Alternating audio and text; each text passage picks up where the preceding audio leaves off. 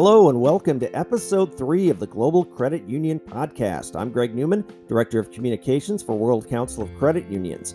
If you work in compliance at a credit union or you advocate on behalf of credit unions at any level of government, you know that standard setters and regulators never sleep. That said, this summer seems to be even busier than usual for the professionals with World Council's International Advocacy team, with the G20 discussing the importance of financial inclusion and other international standard setters focusing on the operational resilience of financial institutions, specifically when it comes to digital cybersecurity.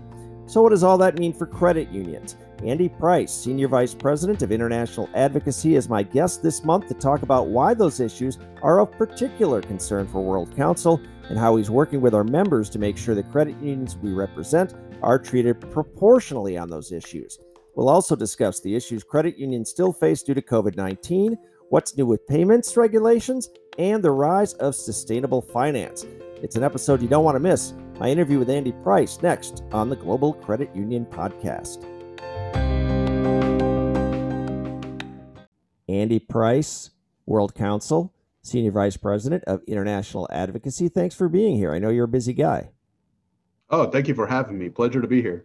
You know, I know that always, as I mentioned in the introduction, always international advocacy has about, 10 things going on at any one time, but it seems like it's an especially busy time for you and your team right now.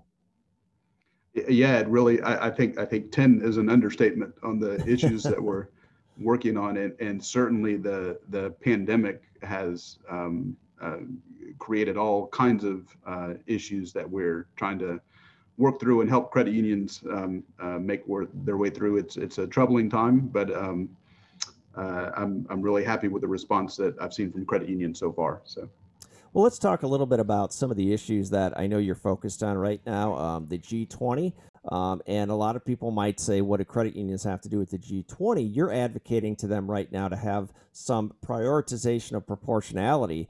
What does that mean, and how does it relate to financial inclusion?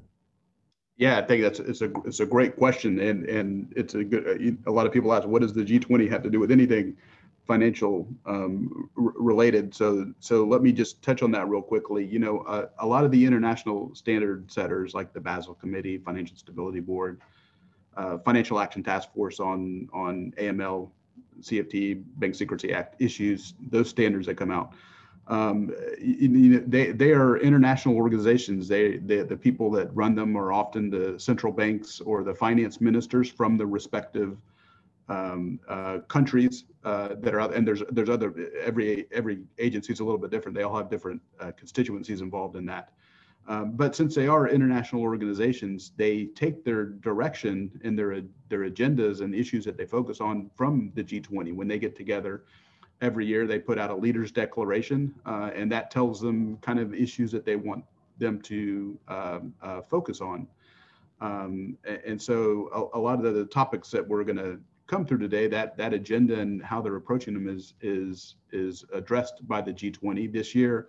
It's headed up by the Italian presidency, and they're going to have a meeting in October and come out with their leaders declaration that will give direction to those agencies as when they're setting their standards. So kind of getting back to your question on proportionality and financial inclusion, the international standard setters have really done a good job over the past couple of years. We've seen in the leaders declaration items directing them to focus on financial inclusion, and to make sure that financial exclusion is not occurring. And so the international standard setters have really done a good job so far of adopting that, and they're putting that into their standards. Financial Action Task Force has done a really nice job on it. You see their standards coming out. It calls for a risk-based approach and for proportional tailoring. The problem that we see, though, is that even though the international standards are coming out with proportionality in there, when those standards reach the national level regulators often have difficulty understanding what does that mean, proportional tailoring. They're often hesitant to, they may view it as watering down the standard or providing an exception for credit unions. And that's not what we're asking them to do.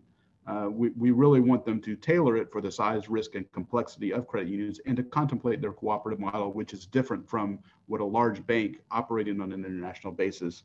And that's really contrary to what the direction that the G20 is giving on financial inclusion. So getting them to understand that connection between proportionality and how it relates to financial inclusion is really important, and we're looking to have them give direction to the international standards to work on that with national level regulators on that issue. Right. So, what are you seeking specifically from the G20 Italian presidency going forward on behalf of credit unions? I know you've worked with our members on this. What are you trying to achieve with them? So two issues. One, we would like to see direction in the leaders' declaration that comes out to the international standard setters, specifically to help them give guidance to national level regulators on proportionality, but also to help them have that dialogue with them so that they engage with the proportional tailoring that needs to get on. What we've seen now on financial inclusion is kind of a focus on digitization as a solution. And by the way, that's great. We support a lot of that because it's important to our industry. But it's only part of the solution. The better solution is to do proportional tailoring that allows, community-based institutions that are there on the ground to help them serve underserved communities. We can do a much better job of that, but we can't do it if the compliance costs are too high, or if rules that allow a credit union, a cooperative depository institution, to operate are not adopted. So we're seeking specific language in the Leaders' Declaration on that to be given to the international standard setters. When you look at COVID-19, did that raise the specter of this? In other words, did that make it more important that the G20 firmly address this, firmly make a statement on the importance of prioritizing financial inclusion? Yeah, it really did. I mean, what we saw in the pandemic is obviously increased pressure to digitize, to provide services online, remotely, to deal with the health crisis as well. So we have seen that. The problem that we're seeing is, digitization, if it's not done right, can really lead to new forms of exclusion and make access to finance more unequal, or even worse, it allows unsavory participants into the market, a predatory lender, or someone who doesn't really care about, the overall indebtedness and well-being of a person. So if it's not done right, we can really see the increase in the divides between the have and have-nots and who's participating in that market. So, again, proportionality is what's going to allow responsible actors, community-based entities such as credit unions, to be able to operate and embrace that digitization. But that doesn't occur. Proportionality is really the key to allowing that to happen, because it allows us to operate in that field. It does not mean watered down standards, by the way. It means appropriate standards for our institution. So you mentioned digitization kind of being that thing that's accelerating financial services, but it's also perhaps the danger of it is causing that divide. When we talk about digitization, the other thing that comes to my mind is all of these cyber attacks that we're seeing, and it's not just in the financial services industry, obviously, but we've seen so many this year across the globe, here in the U.S. as well. And there's a lot of focus right now on digital operational resilience, isn't there? I know in the EU, DORA has come out. It's going to have a big regulatory impact on financial service institutions like credit unions, isn't it?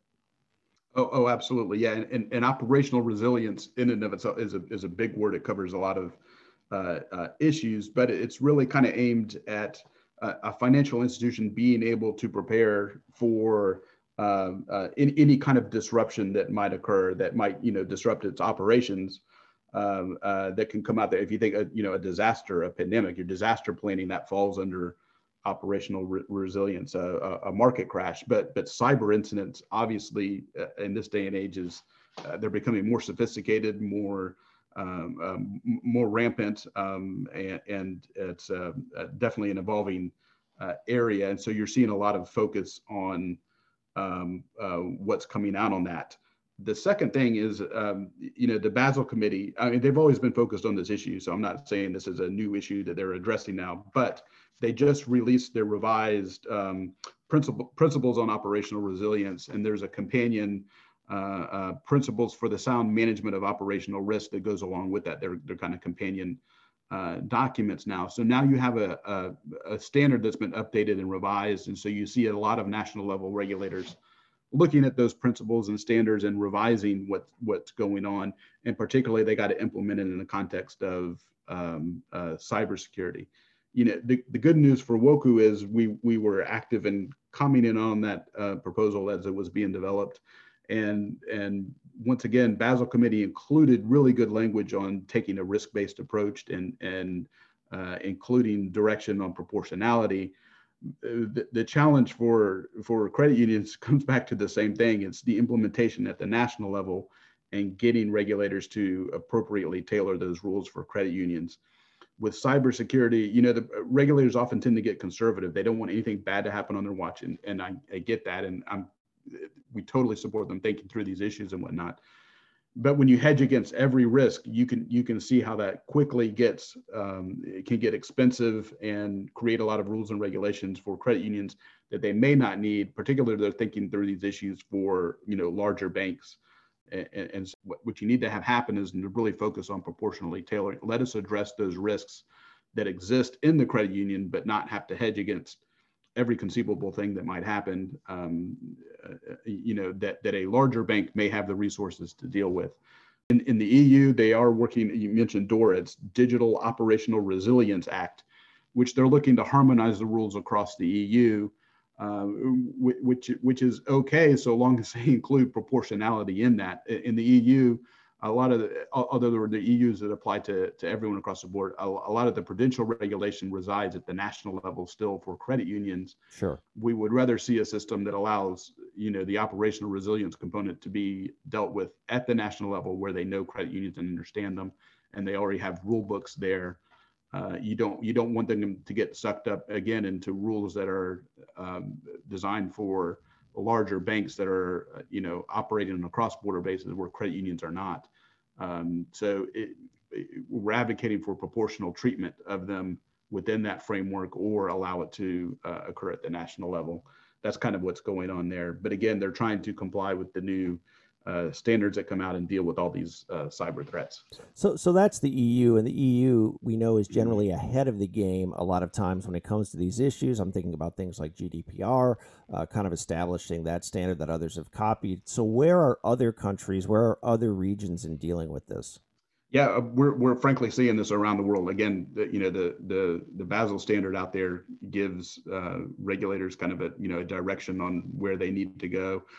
In the U.S., I've seen a ton of regulatory guidance come out on this issue. And particularly, I think I just saw guidance come out on oversight of third-party relationships. The NCUA is asking Congress to have direct supervisory authority over third parties, which they don't currently have right now, although some of your other bank regulators do. That's going on.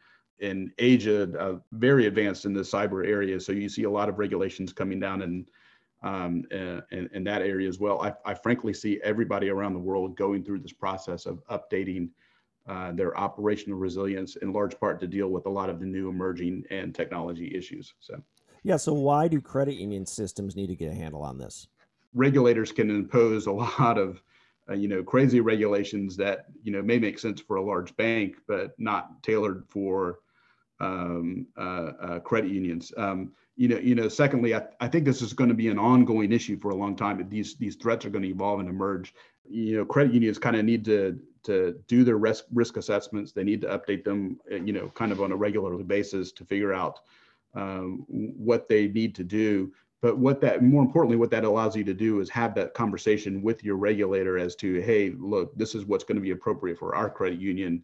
We know what we're talking about. We've done our risk assessment. We've done our homework. This is what we need. And don't let them, make you spend a lot of money on some obscure risk and have to buy a technology solution that may not make sense for your credit unions. I think it'll make things go a lot easier on them.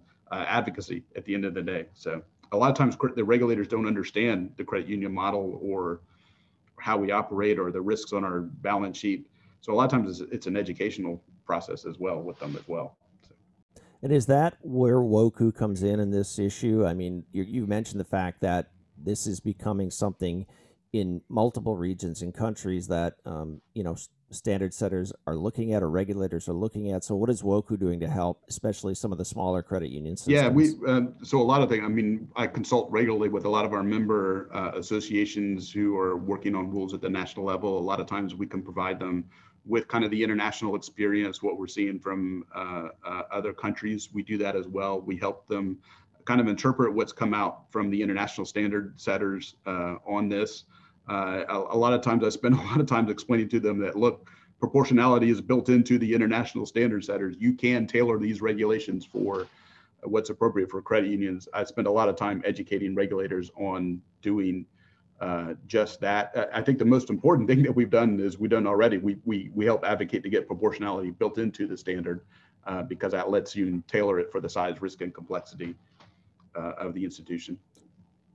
It's interesting. You talk so much about proportionality, and I think it might cause people to glaze over a little bit, but I think we're hearing here why we keep harping on that, because there's really nothing that it doesn't touch. That issue is something that we have to think about at World Council in just about every circumstance. Absolutely. It's if you look on our website, proportionality is splattered all over.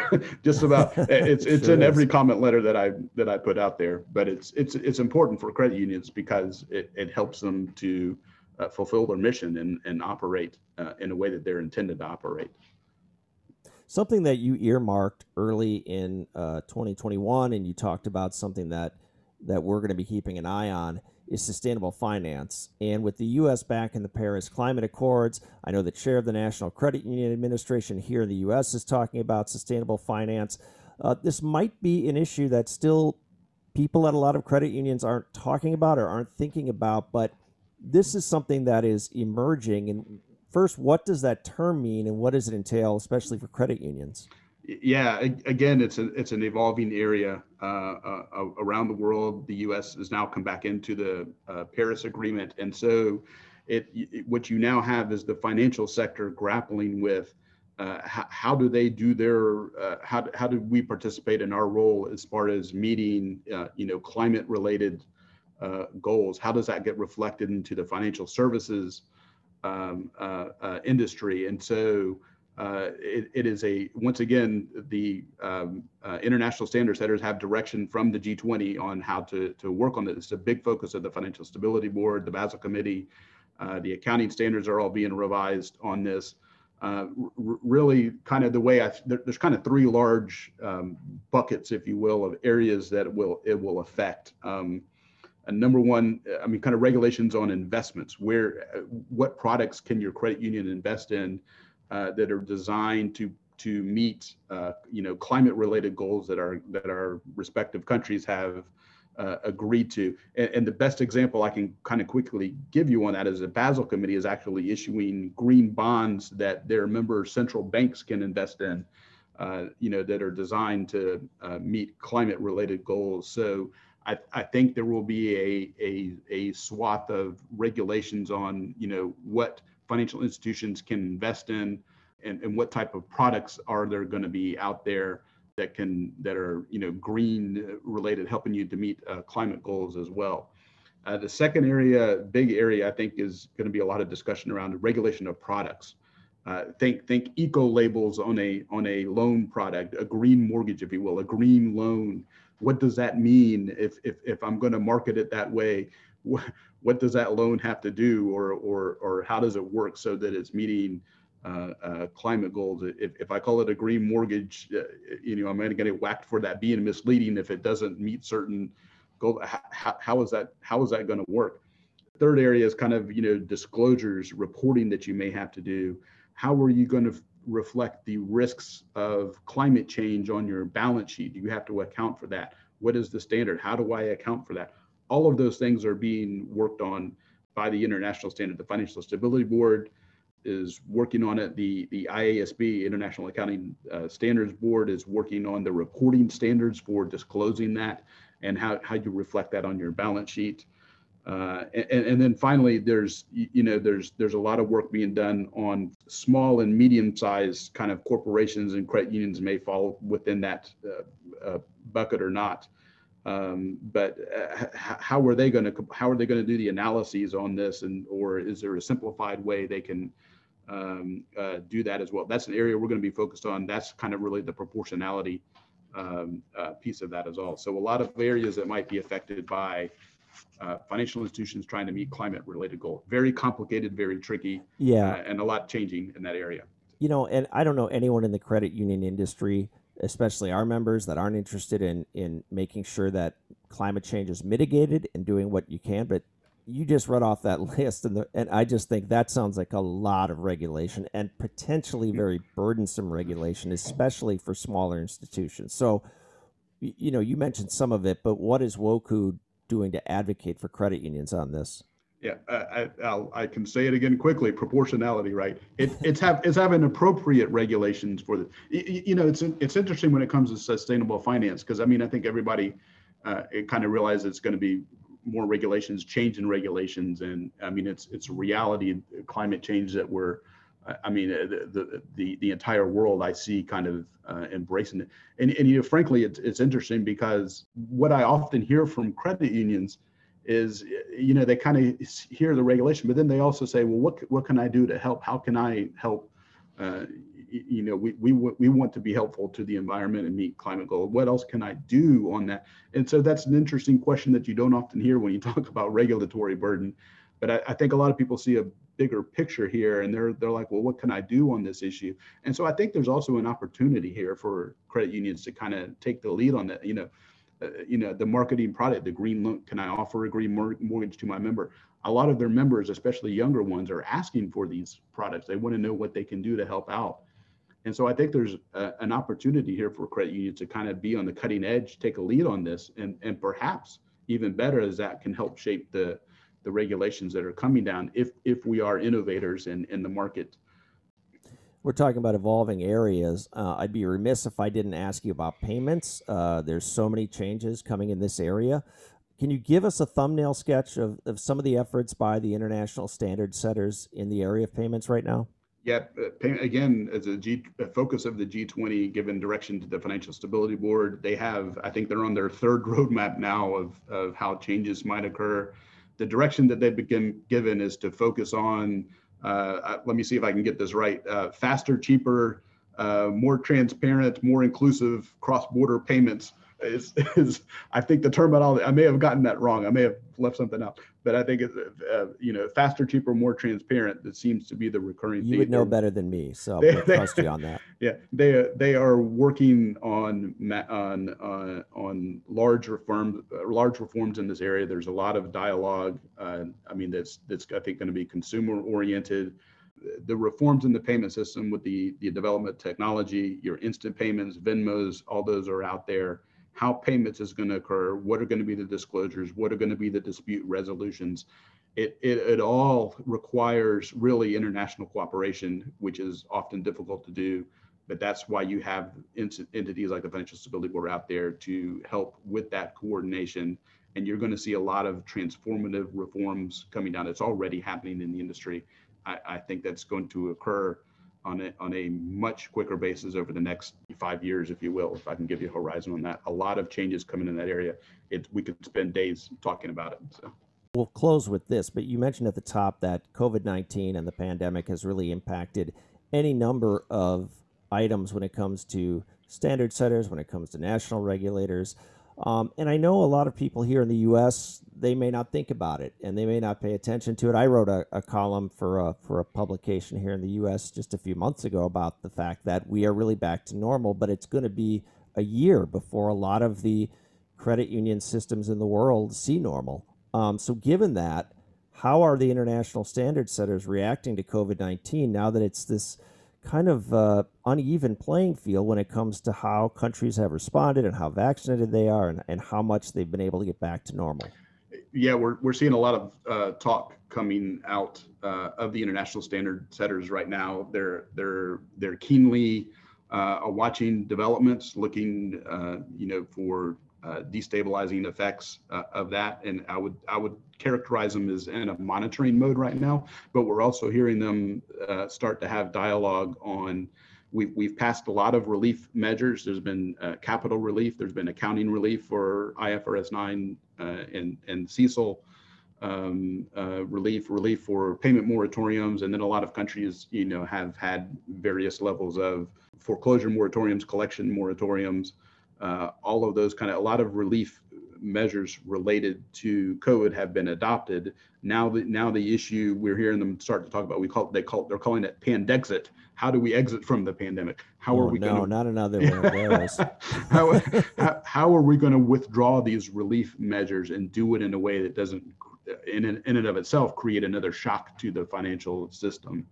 And so WOCCU's advocating right now for them to do it, in an orderly manner, to provide flexibility to national level regulators so that they can adjust to what's going on at their country level. We know all countries, status of the pandemic is different across the world. The role of the vaccines has clearly been unequal around the rest of the world. We don't know how everyone's going to come out of it or when they're going to come out of it. So we're advocating for discretion at the national level, but also to allow a lot of flexibility and not do it in a quick and rapid way that makes the withdrawal of those measures a way that creates an unnecessary shock to the system as well.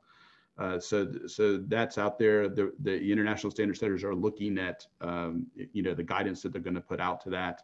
We're urging them to allow a lot of flexibility at the national level and to do it in I want to say a humane. I don't want to say humane way. That may not be the right word, but in a Sure. way that makes sense and doesn't create any kind of unnecessary burden for the credit union. It's better for them to err on the side of leaving the relief measures in longer rather than taking them off too quick. That may be a worse solution than leaving a relief measure in too long, in my opinion. So, Andy, you've given us a lot to think about, a lot to sort out. And I think for a lot of people who follow this stuff because they're in compliance, they probably learned something too. And those who didn't, who don't work in compliance and who don't work in this area, I think they're realizing that a lot of what they do is very impacted by what's happening at these international standard setting bodies. Andy, thanks. Like I said, I know you're a busy guy. I appreciate you taking the time. And boy, best of luck with everything you've got going on. My pleasure, and thank you for having me.